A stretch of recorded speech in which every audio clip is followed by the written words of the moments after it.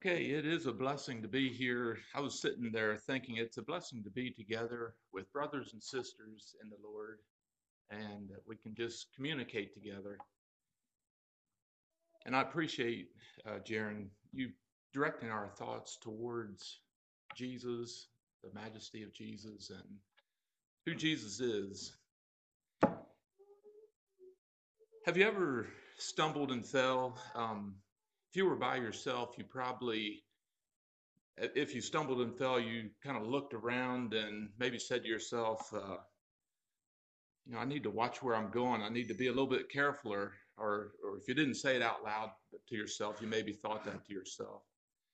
I can still remember when how it felt when I was taking care of our chickens in our chicken barn when we lived at Good Springs. Some of you would remember that barn. It was a shed type roof barn, and when I built it with a beam down the center, and it was about 2 inches lower than my head. And I thought that in building it, I thought it wouldn't be any problem for me to just duck my head and just go about my business, whatever I was doing. Well, most of the time I did duck my head, and but from time to time I would be in a hurry and I'd have my mind set on feeding the chickens. I'd have my mind set on catching a chicken or something, whatever I had to, doctor a chicken or whatever it was. And when all of a sudden, it would just be like wham, and I'd be on my knees on the ground, and I wouldn't know what hit me. And so and then I'd remember that I got to remember to duck my head when I go through the center of the building. So my neck would be stiff for a while, and I'd usually have a cut on the top of my head. There'd be a scab there for a couple of weeks, and my neck would be stiff, and I'd have to go to the chiropractor and get that straightened out. And but anyhow, so life would go on, and then several months later, it would be like wham! I'd be hit again on the head. And I'd come into the house and I'd show Carmen my cut in my head and be complaining about my stiff neck. So I thought I would get smart, and I painted the bottom of the beam fluorescent orange, and it was very visible. I painted it real, bright orange and everything. But the problem was I got used to the orange paint, and pretty soon, you know, the life as long as we were walking in there, every so often I'd hit my head on that beam, and it didn't always knock me to the ground, but there were several times it literally knocked me out, just knocked me to the ground. So this beam, it was obvious. It was unconcealed, but it was obvious. I should, I knew it was there, but still, it was whenever it hit me in the head or I hit it, it was unexpected, and it made me stumble on various occasions. Then here a couple of weeks ago, when I was helping Judson put his plumbing in the basement, we were getting ready for concrete, and we had driven some rebar stakes in the ground. We were marking off where the walls were going to be so that we could bring the plumbing up at the correct spot for the commode and the vents and all that sort of thing. We had a string stretched between the rebar, and eventually we took the strings down because we wanted to dig some ditches, and we didn't want to trip over the string. So we took the strings down, but the rebar, they were rusted, and they were pretty well camouflaged in the ground. They were sticking up about that far. So we were working, and as you can expect, as I was moving along from one place to another, my toe caught on the rebar, and I stumbled and I fell, started to fall, just about fell all the way to the ground. But Judson, he was working over here, kneeling down working, and I caught myself on him before I fell all the way.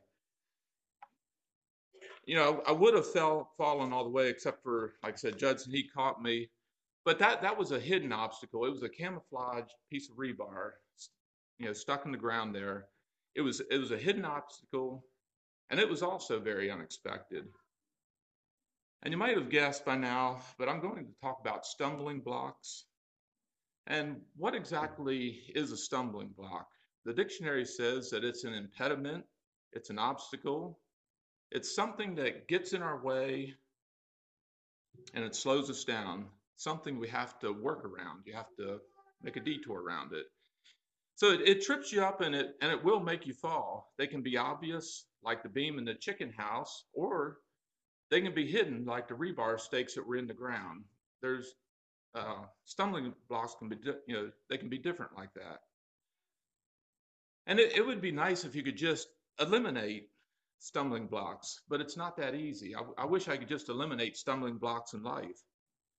Stumbling blocks are a lot like sin. In fact, in many cases, stumbling blocks will be sin. And we know that sin's not going to be eliminated until the end of time. And so also stumbling blocks, they're going to be with us for life. We're going to have to deal with them. Stumbling blocks are those things that literally they bring us down, however briefly, and then the next step that we take might be sin. Sin is often pictured as living in the gutter, a downward spiral, or we talk about living in the depths of sin. It's always, when you think of sin, we think of down. It's never, we don't ever think of sin as an upward spiral or that sort of thing. Sin is always more of a downward thing. And stumbling can often start that journey. We're not going to go there today, but I just wanted to talk briefly about the picture. I just love the picture of Jesus and Peter when they were walking on the water. As Peter took his eyes off of Jesus when he was walking on the water, he sank down. And then Peter cried out. He said, "Save me." And then Jesus lifted him up. And Jesus' mercy and his love is ever present whenever we stumble like Peter did there. His love and his mercy is always present. And he's instantly by our side. And he's going to pick us up. He's going to lift us up whenever we stumble.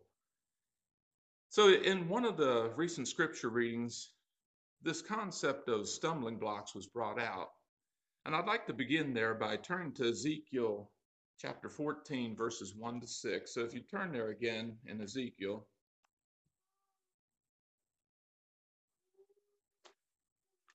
Ezekiel 16, verses 1 to 6, and I'll read that. Again, the word of the Lord came unto me, saying, Ezekiel 14, 1 to 6. Then came certain of the elders of Israel unto me, and sat before me. And the word of the Lord came unto me, saying, Son of man, these men have set up their idols in their heart, and put the stumbling block of their iniquity before their face. Should I be inquired of all by them?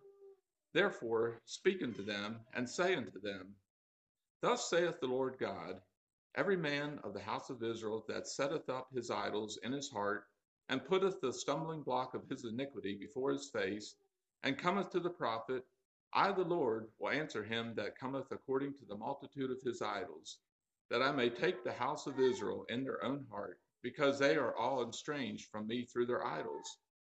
Therefore say unto the house of Israel, Thus saith the Lord God, Repent and turn yourself from your idols, and turn away your face from all your abominations.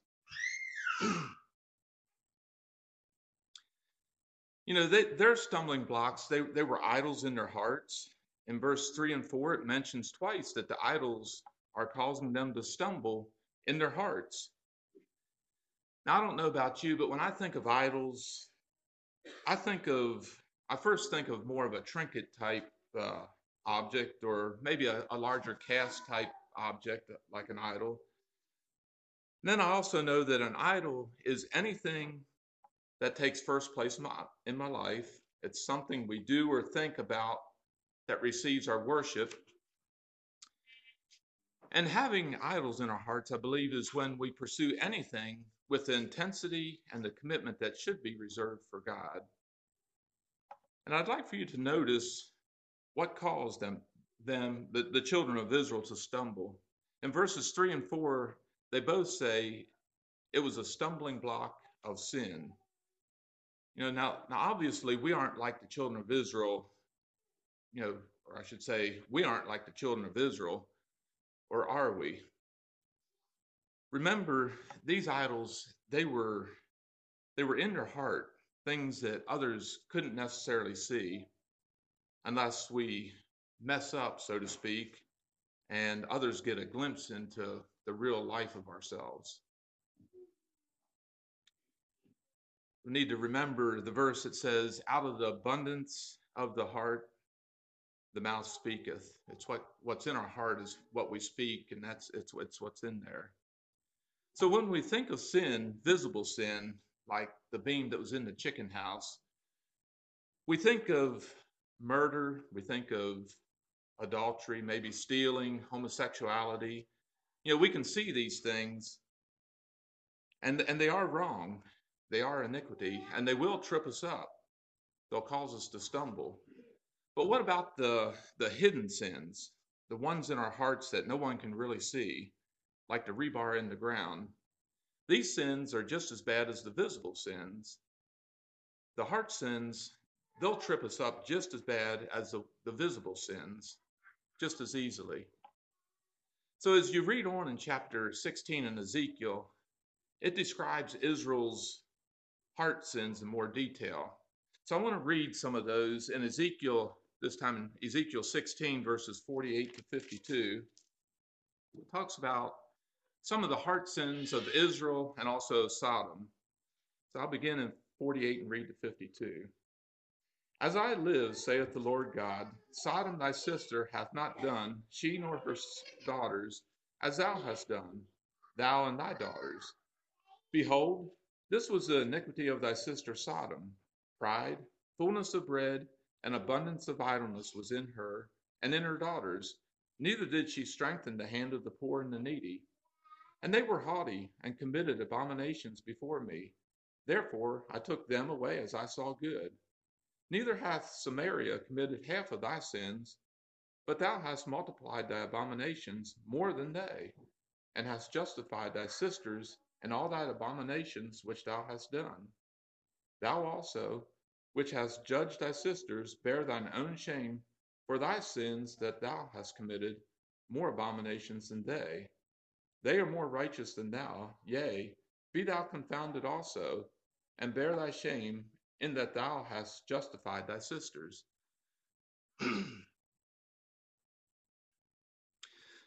So to put it in our language, the hidden sins of Sodom, they were pride, they were laziness, they were gluttony, unconcern for the poor and the needy. And these, along with more visible, abominable sins, were Israel's sins. Verse 51 and 52 says that Israel's sins were more than Sodom's. So when we look at the stumbling blocks of the heart, it includes the sins of the heart that were mentioned about Sodom, and then there's more besides that. And idols in my heart, we might say, no, I know better than that. I'm not going to let that happen to me. Turn with me to 1 Corinthians 7, or 1 Corinthians chapter 10, verse 7 to 14.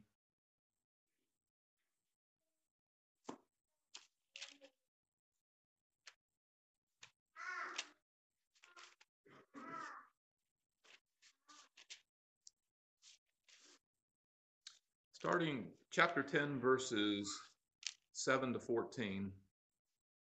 And I'm going to read what Paul has to say, and then we'll go from there. So starting verse 7.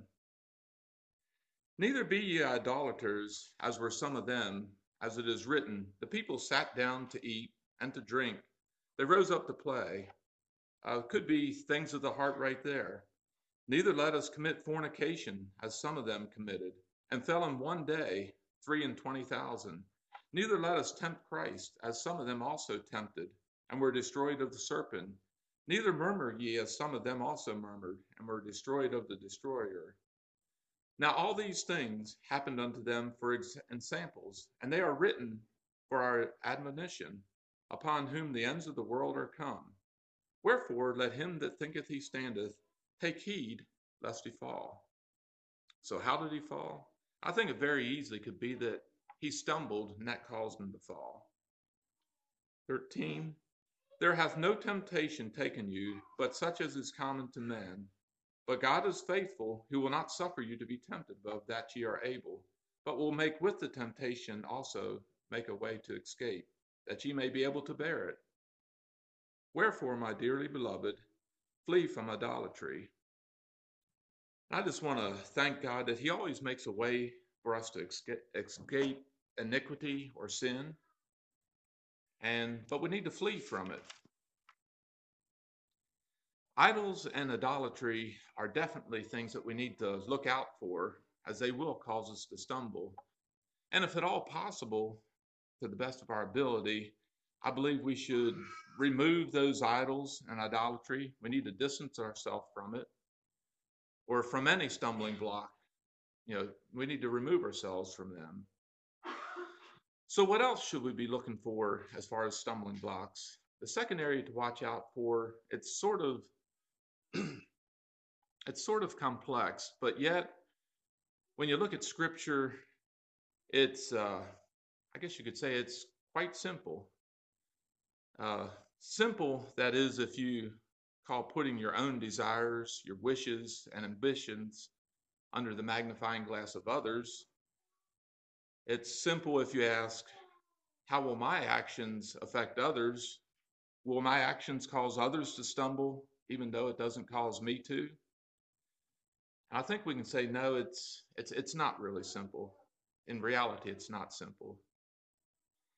And yes, I guess I'm thinking about how we can offend our brothers when we cause them to stumble in their walk with the Lord, when we ourselves are the stumbling block.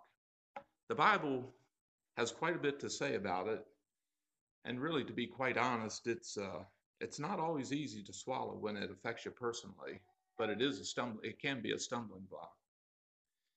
There's 3 scriptures that I would like to look at, but instead of looking at each one right now, I'm going to summarize one. I'm going to point you to another one that you can look at in Matthew 18, verses 6 to 9.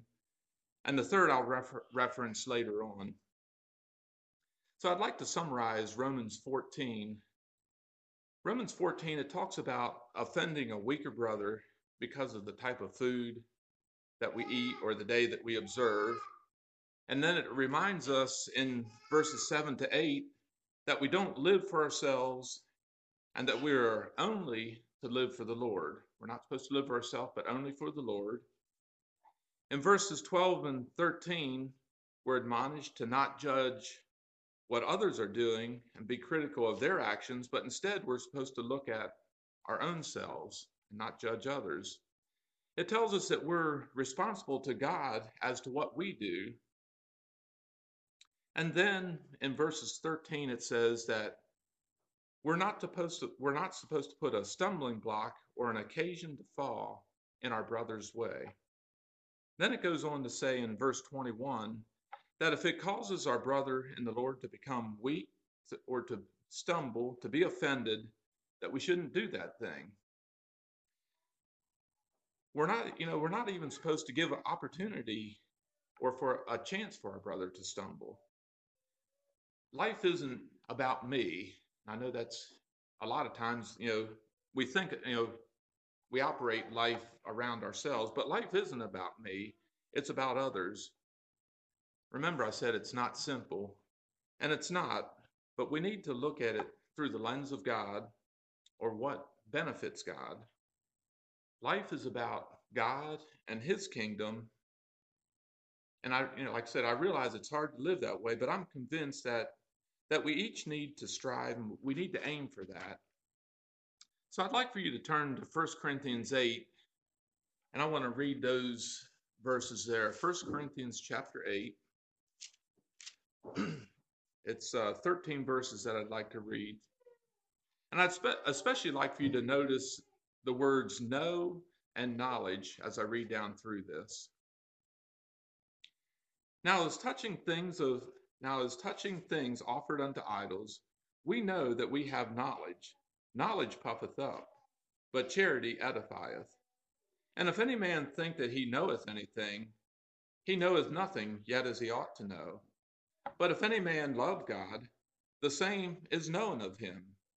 As concerning therefore the eating of those things that are offered in sacrifice unto idols, we know that an idol is nothing in the world, and that there is none other God but one.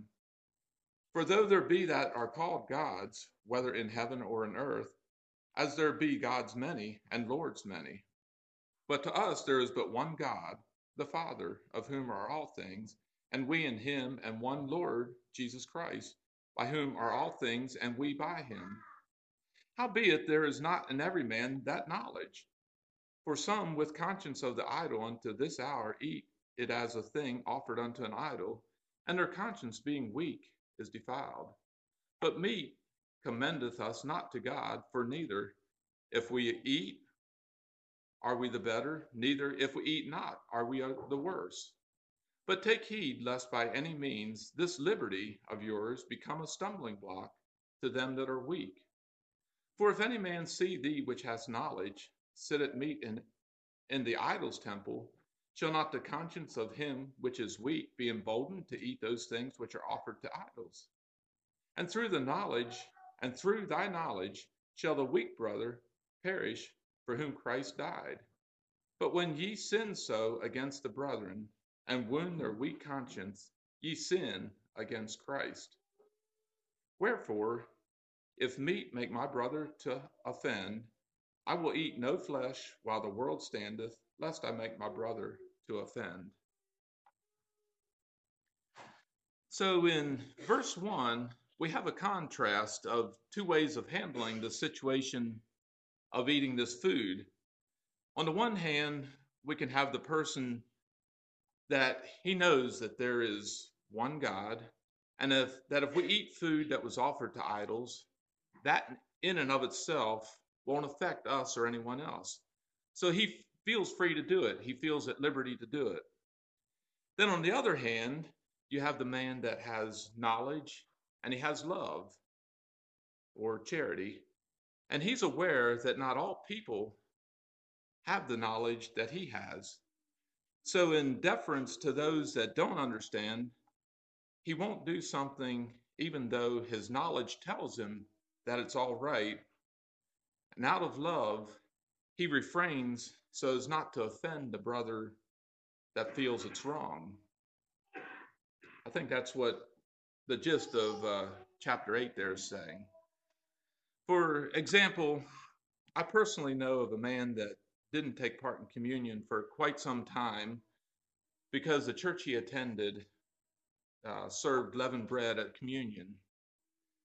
It was offensive to this man, and so as the church talked about it, they agreed to change the practice, and out of love, they served the unleavened bread so that he could take part in communion. In showing love to this brother, the church showed that they cared for him, that he was important to the body of Christ. And of course, with showing love, the weaker brother, he needs guidance. He needs teaching from the more mature, stronger brothers. And the weaker brother also needs to learn to yield himself and to learn from others. It's kind of a two-way street right there.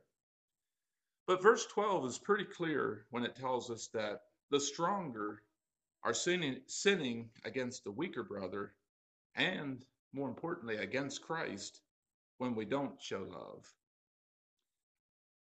So the example that is used, the example that's used in chapter 8 there is food offered to idols, but it could be a multitude of things. As verse 9 says, what we may feel at liberty to do, or we could say feel at liberty to go to, may very well be a stumbling block to someone else that's in a different place in their journey with Christ. We may very well be that proverbial straw that broke the camel's back. But I do want to be very clear that no way should we ever compromise Scripture for the sake of others. We shouldn't compromise Scripture to give in to someone else, or to help someone for the sake of others. As Jesus said in Luke 17, verses 1 and 2, it is impossible but that offenses will come, but woe unto him through whom they come. It were better for him that a millstone were hanged about his neck, and he be cast into the sea, than that he should offend one of these little ones. So there's several other questions that came up in my mind as I contemplated these scriptures and what they mean to me, is it the weaker brother's responsibility to inform others that he's being offended? Or are we to be knowledgeable enough to see that we might be offending someone and just change on our own? Whose responsibility is it? It would be nice if it would work out that way, but in reality, in real life, I think oftentimes, we're oblivious to that we're offending someone else. We just don't know about it, that we're hurting someone else. And I think the solution, I'm not 100% sure on this, but I believe this will help anyhow. The stronger brother needs to cultivate a spirit of sensitivity, while the weaker brother may need to share how he's getting bogged down, how this thing that this other person, what he's doing or going to or whatever it might be, how it's bogging him down. He needs to share that. And I just like to stress the word communicate or communication. I think that goes a long ways in helping us work through these times. Then I thought of another question, and this one is tougher, at least for me it was.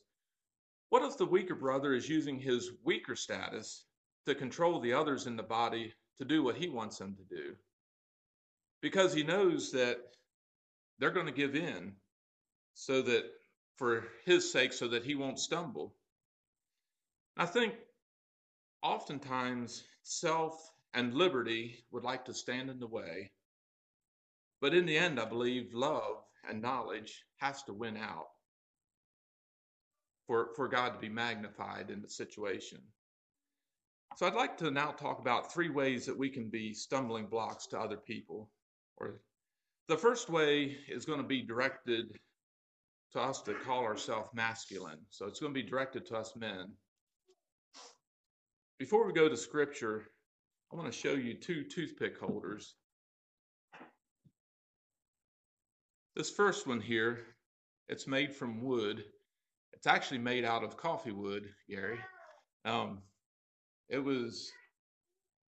It's from Costa Rica.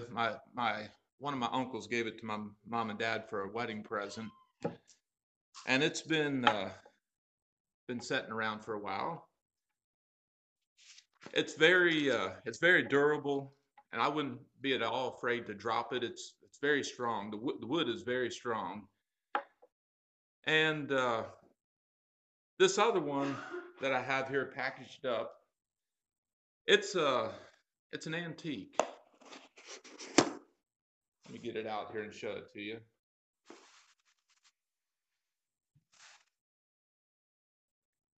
This toothpick holder belonged to my great Aunt Lizzie, which, if we want to really make it sound old, this would be Judson's great Aunt Lizzie's, or Jenna's great Aunt Lizzie's. So anyhow, we got 2 toothpick holders here. This one's very old. This one's not quite as old. Very durable. This one, the one that belongs to my great Aunt Lizzie, it's made of fine china. I take great care to protect it, and I think my mom has over the years. I protect it as much as I can. Most of its life, it's been in a china safe environment, in a china closet or a china cabinet. Both holders, they serve the same purpose. They're toothpick holders, and this one is more delicate.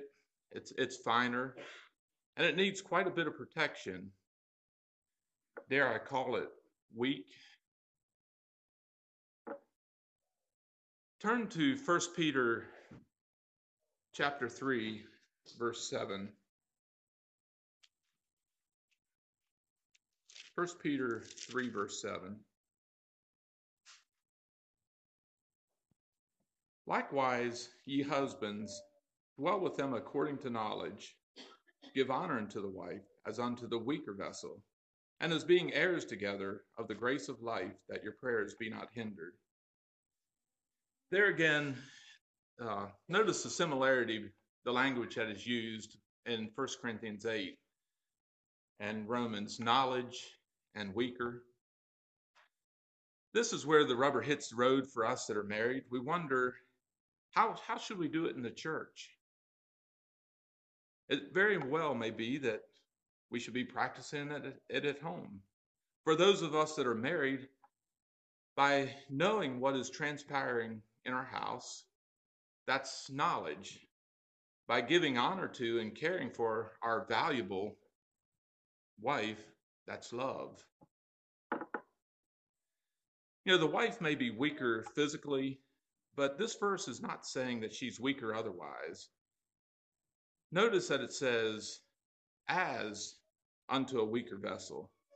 We're to treat her like this valuable toothpick holder. We take care of it, protect it, put it in a safe environment. We're supposed to treat her like that. And how we relate with our wives, I think, is akin to the fellowship and the community of the church and church life, and how we should relate to the weaker brother in Christ. While it's true that as a stronger believer, we might feel like we have the freedom to do something, we also need to act in love towards the weaker, that valuable, weaker Christian, sort of like this right here. We need to protect, we need to care for that weaker brother. So back to our wives, this oneness that is felt as we go through life together, men, the fact that my prayers will be hindered, I think, is reason enough to make it a priority to know my wife and not to cause her to stumble. The same principle, like I said, that we use to have a healthy marriage, I believe we can also use it to apply it in church and our relation to others. And another way that we can be a stumbling block is by not teaching what the Bible says. In Luke 11, verse 52, it says, "Woe unto you lawyers, for you have taken away the key of knowledge, and ye entered not in yourself. And them that were entered in, ye hindered," or ye caused them to stumble. And I think the more that we know about the Bible, the more that we study Christ's life, the more we know how to respond, the more we'll know how to respond in the unique situations that are going to come our way. So let's study, let's pass on our passion for the word, let's teach others what we've learned. And it very well may be that the best way that you can encourage others is by living it out, just by being an example of what you've learned. You might not have to say a whole lot. And though it's not mentioned specifically as a stumbling block in the Bible, discouragement, it can affect us in a big way also. We often see Jesus encouraging those that were sick with words like, "Be of good cheer," or "Be not afraid." Discouragement, whether it's from the way things are going in your life, the circumstances resulting from mistakes that you've made, or the most common cause of when we become sick, discouragement, it will rear its head, and we can easily become discouraged at those times. And discouragement then causes us to stumble in our walk with God, to lose hope and to be despondent. And while it's not a place where we want to stay, it's from those times of discouragement that some of the biggest areas of growth can be seen in our lives. It's from those areas of discouragement. And I want to read some words of encouragement to you from Psalms, where David, he was discouraged. He was mistreated and he was suffering. So turn to Psalm 73. I want to read a couple verses there. Verse 2.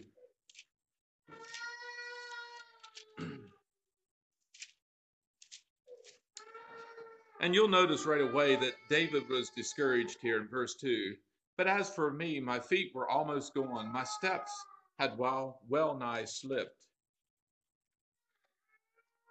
Now let's skip down to verse 23 to 28. And I'll read that. Nevertheless, I am continually with thee. Thou hast holden me by my right hand. Thou shalt guide me with thy counsel, and afterwards receive me to glory. Whom have I in heaven but thee? And there is none upon earth that I desire besides thee. My flesh and my heart faileth, but God is the strength of my heart and my portion forever. For lo, they that are far from thee shall perish. Thou hast destroyed all them that go a whoring from thee. But it is good for me to draw near to God. I have put my trust in the Lord God, that I may declare all thy works. You know, God, he cares about us. He is our strength as we go through times of discouragement, and we will have that from time to time. But like Jesus, we as fellow brothers and sisters, we have a responsibility to encourage those that are struggling with being down. And that brings me to the last thing I'd like to talk about, how to prevent causing our brother to stumble. You know, I've already alluded to it, but when I was talking about 1 Corinthians chapter 8, and I'd like to turn to one more scripture in 1 John chapter 2.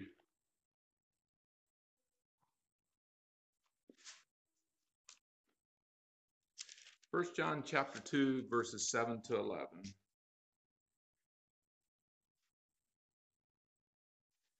Brethren, I write no new commandment unto you, but an old commandment which ye had from the beginning. The old commandment is the word which ye have heard from the beginning. Again, a new commandment I write unto you, which thing is true in him and in you, because the darkness is past, and the true light now shineth. He that saith he is in the light and hateth his brother is in darkness even until now.